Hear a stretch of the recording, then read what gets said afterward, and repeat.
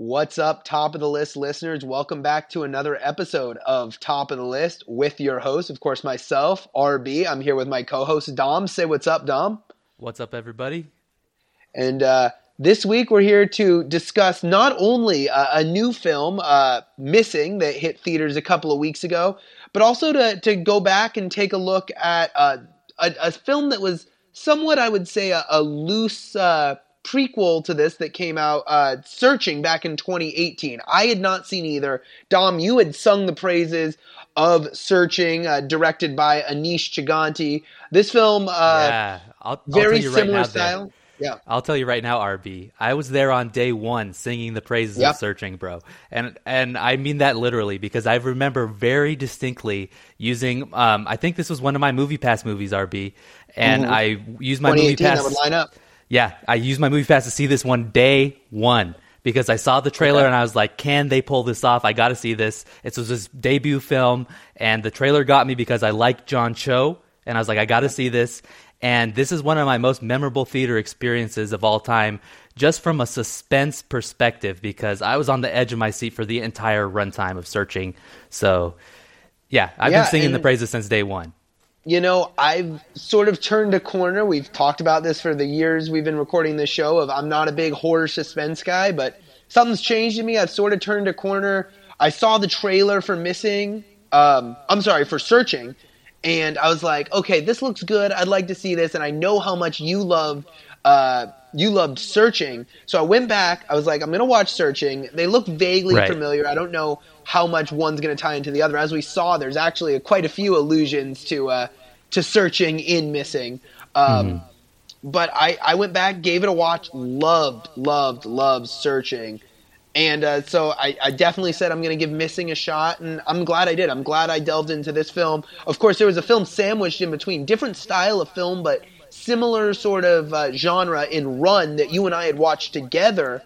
And reviewed. On your recommendation and reviewed. Yeah, one of our early episodes. And loved that one as well. So really was excited to see, after thoroughly enjoying Searching and Run, to see what Missing had to bring. Now, you were explaining to me before the episode with Missing, it actually isn't directed by Anish Chaganty, right? Yeah, it's kind of a disciple of his, someone that was also involved with the production of the first Searching film. So, but yeah, I think that it was a seamless handoff to him. You know, Chaganty was still involved in writing the story, you were telling me. So it was still very much in good hands that they're expanding this. You know, it's the Searching franchise, as they're calling it now. So what I want to hear from you, RB, and I'm going to do it myself as well. I want to know, out of these three films, what's your top of the list here? Absolutely. No, I think that's a great question. You go ahead and start if you'd like.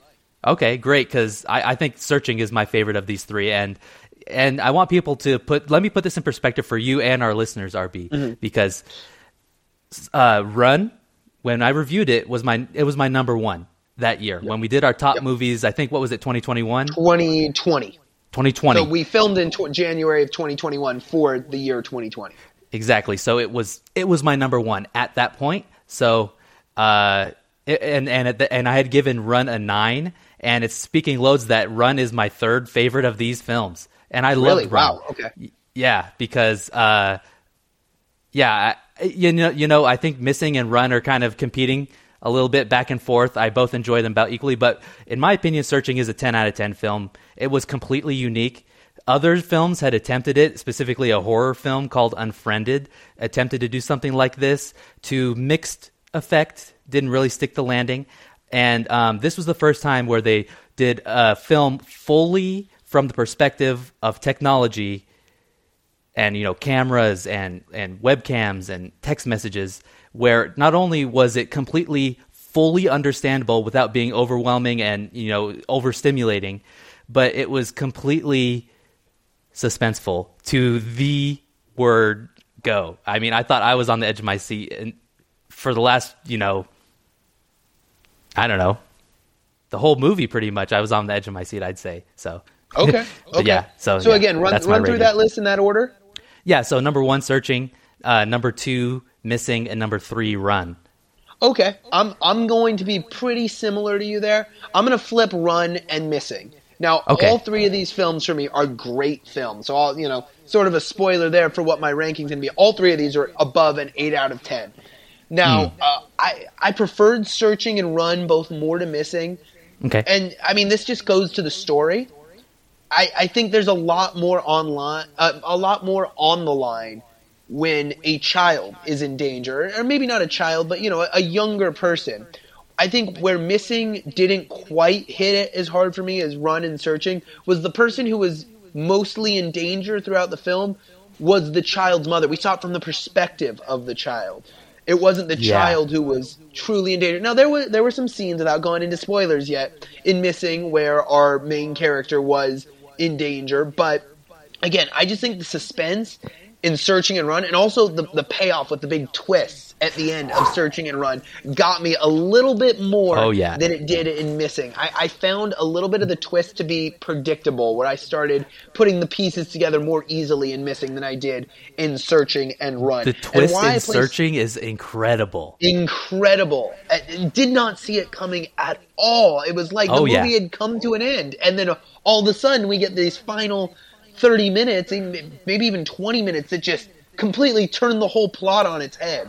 And then again, why I give Searching just a little bit higher score of Run, I'd probably give Searching a 9.5, Run a 9, and Missing probably an 8, is, again, as you explained so perfectly, that the way they film this with technology rather than just your traditional narrative film.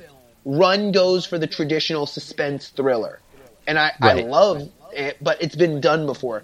Searching was something that I had never seen. You had referenced Unfriended. I have never seen Unfriended. But I think Searching and even Missing did an excellent job with that too. Loved both of those films for that reason. Yeah, Unfriended was more of like a hybrid where they had some real footage, some from the perspective of a camera. And, so, it's just interesting if this is going to be a new style of filmmaking. I remember when we were probably in middle school, maybe a little bit younger, the big craze for movies were like Cloverfield or found footage. The running around like home movie style films. And I hated it. I absolutely hated it. But this is I don't know that I want to call it a gimmick, but sort of a genre that I could get behind if they make more films like this in this Searching franchise. I love that you brought that up, RB, because I think you're talking about, like you were saying, like the Blair Witch Project, and we got like a lot of those Paranormal Activity movies are like handheld home film movies that are supposed to be suspense thrillers. And my problem with that was simply that it's so hard to fucking see what's going on. Yes, exactly. And this one doesn't make it hard to see. This one is even putting in little Easter eggs around the screen, because it's like looking at a computer screen. It's like what we're looking at right now, quite frankly. And it's something that we're used to as a generation of looking at. More so than just staring at a screen, looking at a screen with all these different news outlets and other things going on, and what is really supposed to be focused on. It was really a genius move back in 2018 by this whole production crew when they first made Searching, and again, I think they did it masterfully again with Missing. Yeah, and as we transition into our full review of Missing right now, I just want to say that, for these two films, Searching and Missing, I think that the level of work on display is as impressive as a stop-motion film. Because if you think about it, every detail of the screen, the artificial computer screen, laptop screen, has to be painstakingly looked over to make sure that every word is right. It all looks like you said, it has to be easily followable for people that maybe might not be able to follow along if something moves by too quick, something is closed too quickly. So it really is a big, painstakingly long and hard production to make this kind of film. So it's a lot of respect to the filmmakers. Oh, very much so, very much so. And I think that's something that may be lost upon an audience that doesn't have that kind of knowledge. They see this and they say, oh, it's lazy. They don't have the big set designs, and they don't have all the camera work and cinematography. But it's not, because as it's different from that, absolutely. But it takes just as much work to design that look in a cinema, because none of that is real. I mean, it's not actually filmed on FaceTime. And the thing that, amazes me is the sequences like when we have the news reports, I was just looking at it, I rented it on Amazon, so I had 48 hours to look at it, going back and looking through the news reports and missing and reading all of them on the bottom, like the little news tickers and whatnot. Yeah. Just to see if they said anything that was important or if it was just gibberish. And, they were news. It was interesting. I liked the choice. I think this was a stylistic choice that all the news on there was kind of bad and dark. But it was just interesting to read all of it. Oh, that was a great... Dude, I love that this movie is made for eagle-eye viewers like you and me, RB, because we notice stuff like that. And like you said, it adds to the feeling and the tone of the movie, and I did such a great job. So, But yeah, let's talk about a few of the characters in Missing and talk about any standout performances. Let's talk about our main character. How do you think she did? Yeah, so we're referring to the role played by Natalie Kasabian, correct? Correct. Yeah. Yeah, and I'm trying to remember. I'm pulling it up right now because I don't remember her character's name. June. Yeah, June. Yes. Yeah. Junebug. Yes. I don't necessarily know how great of a performance she put on. I thought she was good, but I don't think that she was anywhere selling the panic as good as John Cho did in the original film. Yes, I agree, and I don't know if that's to her or, once again, just a different role reversal. Right. A parent losing a child versus a child who, again, as we've discovered, is 18 and feels guilty because she's become independent, it seems, from her mother, but, is becoming independent and maturing and getting ready to go off to college. I think it kind of a different angle I don't than think it's before. necessarily her acting than exactly the way it's written. Yeah, definitely a different angle they took on her character than in Searching. A little bit, less emotional investment, a little bit less of a big payoff, like we said, as John Cho's, but still, it was great. A couple other performances I thought were really good. The standout for me in this film was her friend that she made, that she kind of hired in, I think, what was it? Where did they go? Was it Cartagena, Colombia? Right, in Colombia, and she hires him, and he's such an endearing performance from a small part. I thought that was really awesome. What'd you think? Without a doubt. That's Javi, right? Yeah, Javi. Yeah, I thought he definitely stole the show here. I think my biggest critique with this film is the fact that in Searching and even especially in Run, we got a lot of great character development. I felt like in this one we didn't really get much character development from any of the characters besides June.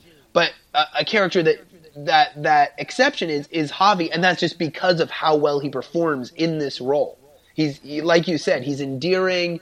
He draws the audience in every time she gets what is it? Is it a WhatsApp call or a line call? Yeah, WhatsApp. That definitely to me the best sequences in this film are anytime Javi calls. Yeah, absolutely. So that was one of the best things. And I watched this one in the theater with my mom, and she's a big fan of that actor. I had never really seen him in anything that much before, but he was a recognizable face to my mom. And my mom was saying, oh, he's a great actor in the movie theater. So, and she was right. He did a great job. So any other standouts here, RB, or any other things we should debate? It's interesting. Like, for example, there were characters that I wanted to know more about that I don't think got as much screen time as they deserved. I thought that Kevin, the few times we saw him on screen and then we hear about his past, and I would have liked to have seen more of him. And I know you're limited with the style of film, but I thought that he was a very interesting character and the twists and turns. I mean, he was kind of the central focal point of the big twist in this film, and yet maybe that's why the twist didn't pay off that much, because we just didn't know all that much about him to make us feel like we were going left, and then all of a sudden we take the hard right like we did in Run or Searching. I liked Kevin's use in this story. I liked how he was kind of a double red herring, where he was the villain, then he was the good guy, then he was the villain again. And I really enjoyed that turn for him to play on the audience. So I didn't necessarily understand his death. I think that's what soured me on his role, was I felt like he had a bigger role to play when they killed him, and I didn't really understand why they killed him. It was kind of a plot hole, like, why did he get kidnapped in Colombia?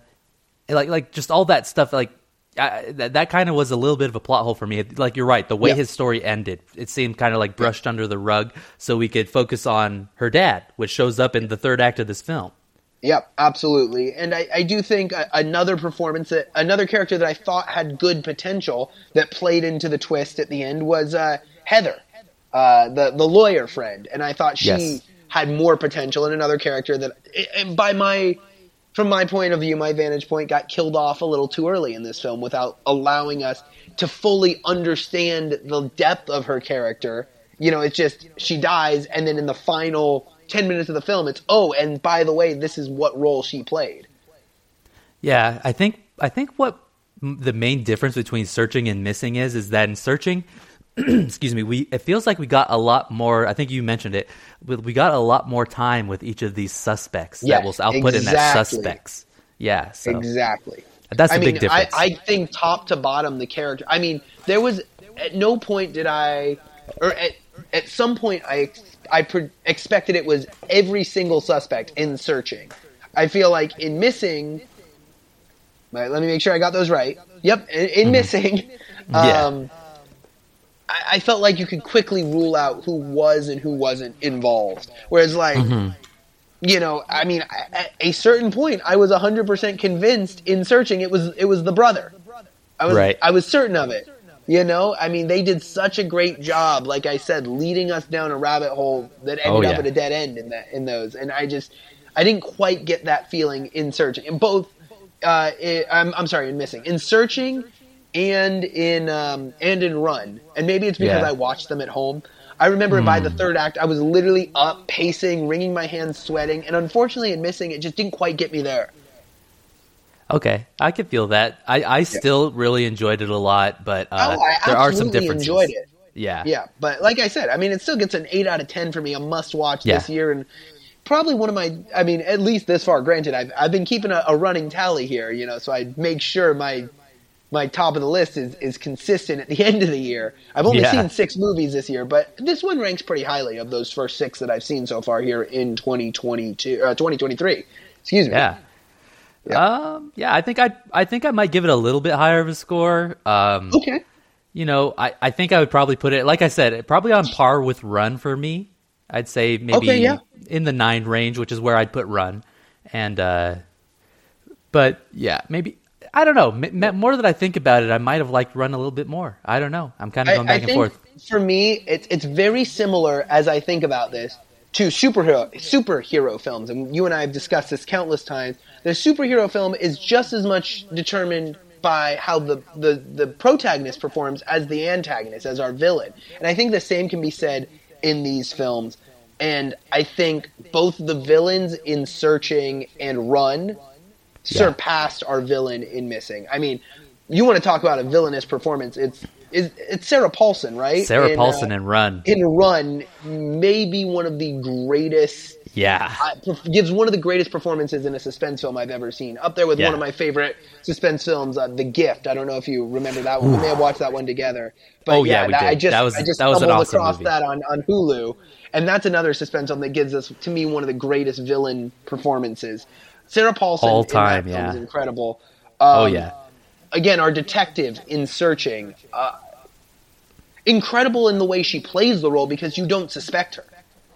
Yeah, and I think what the big difference here is that in Searching, the difference between Searching and Missing is that, you know, we had some good performances here, whereas I feel like in Searching versus Missing, we had John Cho, which I thought should have won the Oscar that year.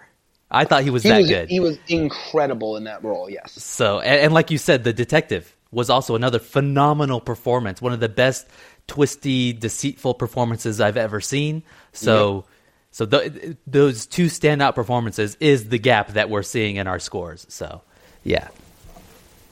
Absolutely, yeah, I agree. So I guess the next question is, as you've alluded to here, this is sort of becoming a franchise, it would seem, this style of film.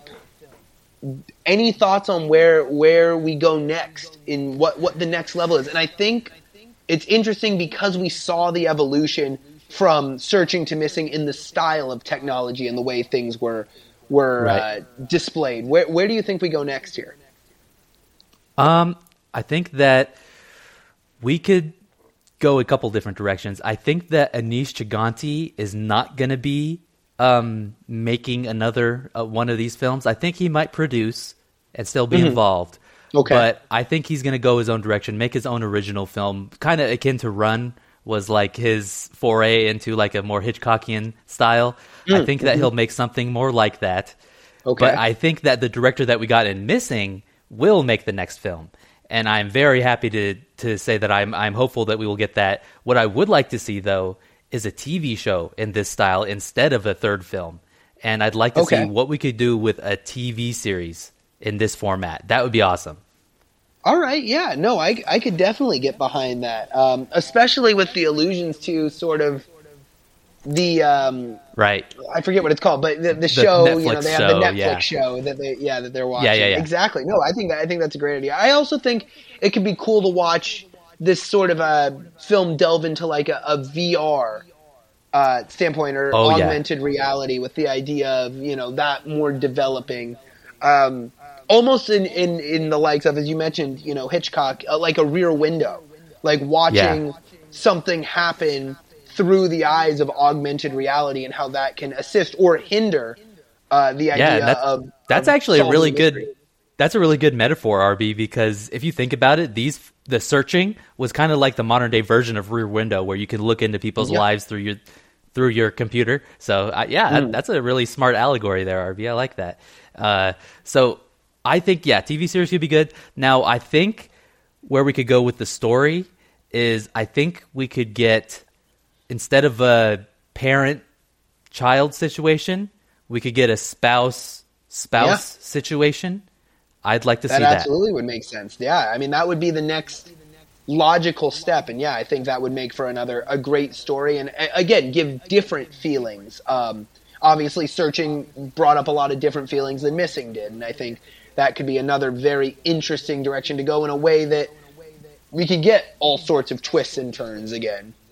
Yeah, and if they're really bold, I'd like to say maybe, you know, I think one of the best parts about this is how it feels so real to our world, but I wonder if maybe not in, you know, maybe they could adapt this into some sort of like science fiction element where that could be included in some way. Might take away from the realism a little bit, but I'd like to see what they could do with this style in the science fiction genre blended together.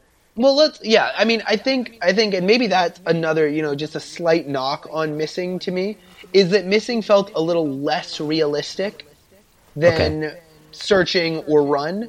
And what I mean by that is the twist, I mean, with everyone so locked in and having access to the internet and social media, it would seem as though she would have known that. I guess it's a big spoiler. We never gave a spoiler warning, so quick spoiler warning. Wee. She would have known her father was alive. He would have tried to have reached out. I had such a hard time wrapping my head around that she thought for all this time that he was dead, and he never, you know, he was so desperate to find his daughter that, you know, he found her and he never reached out first. You know, he had to have this elaborate scheme to get back into her life. Yeah. Kind of he lost crazy. His mind a little bit. Yeah. So. Yeah, I mean, sitting in prison for 10 years, I think anyone would. Oh, of course. So maybe that contributes to it. But I get what you mean totally, RB. That did feel like this one felt like you could poke a couple holes in there if you tried. Whereas Searching, it felt like, oh, wow, man, this is... ironclad. Yeah. So. Yep. But other than that, RB, what do we got in Down the Chute for our listeners? Yeah, so you've recently, Tom, been singing the praises of the most recent, that would be episode 3 of The Last of Us. I have yet to see it. The plan is to watch that tonight. So depending on if my reaction is as hype as yours is, we may get into another one this week, reviewing episodes 2 and 3 of The Last of Us. Obviously, you've been a huge fan of the series. I've enjoyed it. I'm going to continue watching it, but I don't think I've enjoyed it quite as much as you have. But from what it sounds like in this 3rd episode, I may flip a switch here and start calling this an incredible television series. Yeah, and of course, we also have another film coming up. I guess you could say it's a suspense film. All of Shyamalan's films are suspense films. We have Knock at the Cabin Door. Knock at the Cabin, And that is, I want to say that's in 2 or 3 weeks. I know we get them back to back to back because we have another one that I don't know if you've heard much about, but I'd like to review coming out, I think, right before that. Have you heard anything about Cocaine Bear? Oh, yeah, I have. Please explain that to our listeners. Yeah, so for those of you who have not heard about Cocaine Bear, this is obviously dramatized and made into sort of a horror comedy film, but it's somewhat based off of a true story about a drug plane that drops cocaine in the backwoods of, I think, Tennessee, and a bear stumbles across them and eats the cocaine and just goes crazy, goes on a rampage, basically until his heart gives out. And this actually did happen. But of course the film ties in all sorts of kooky, wacky characters, and they're making it like a gory horror comedy, and it seems right up my alley, so I'm really excited to watch that. I don't know if we're going to review it. But yes, I'd like to really check it out for as well. Cocaine Bear, yeah. Yeah, I think we'll check it out. We'll check out Knock at the Cabin, and then Ant-Man and the Wasp: Quantumania is right around the corner. And that's February, or is that March? Yeah. I think it's end of February. Is it end of February? Okay. Yeah. Wow. Yeah, so that one's exciting as well. So yeah. We're into Phase 5. Wow. Yep. Crazy. Okay. This is where the money's made right here, Phase 5. This is where things change for the MCU, remember, so. Please, fingers crossed. Yes. Yep. Please. All right, listeners, so return for the next episode where we'll either get you The Last of Us, Cabin Door, or what was the other one? Cocaine Bear. Cocaine Bear. So we got those down the chute coming for you on top of the list. So stay tuned. And RB, did you say the Spotify and everything like that? Yeah. So you can listen to us on Apple Podcasts, Google Podcasts, Spotify. Leave us a 5-star review. For those services that you can comment, leave us a comment. You can also find us on Twitter. Our Twitter handles are in the description, so if you want to reach out to either of us directly, you can. Let us know what you thought of Searching. If you've seen, of Missing, as well as Searching and Run, where you think they're going to go with this next. Anything else you'd like us to review? And, of course, Letterboxd as well. We have been singing the praises of Letterboxd. Get on Letterboxd. Rate your favorite films, make some lists, your favorite films to watch. Other people can go search those lists. Dom and I are on there. We have a great time on Letterboxd, so check out Letterboxd as well if you haven't already. All right, guys, we'll see you on the next episode of Top of the List. Later.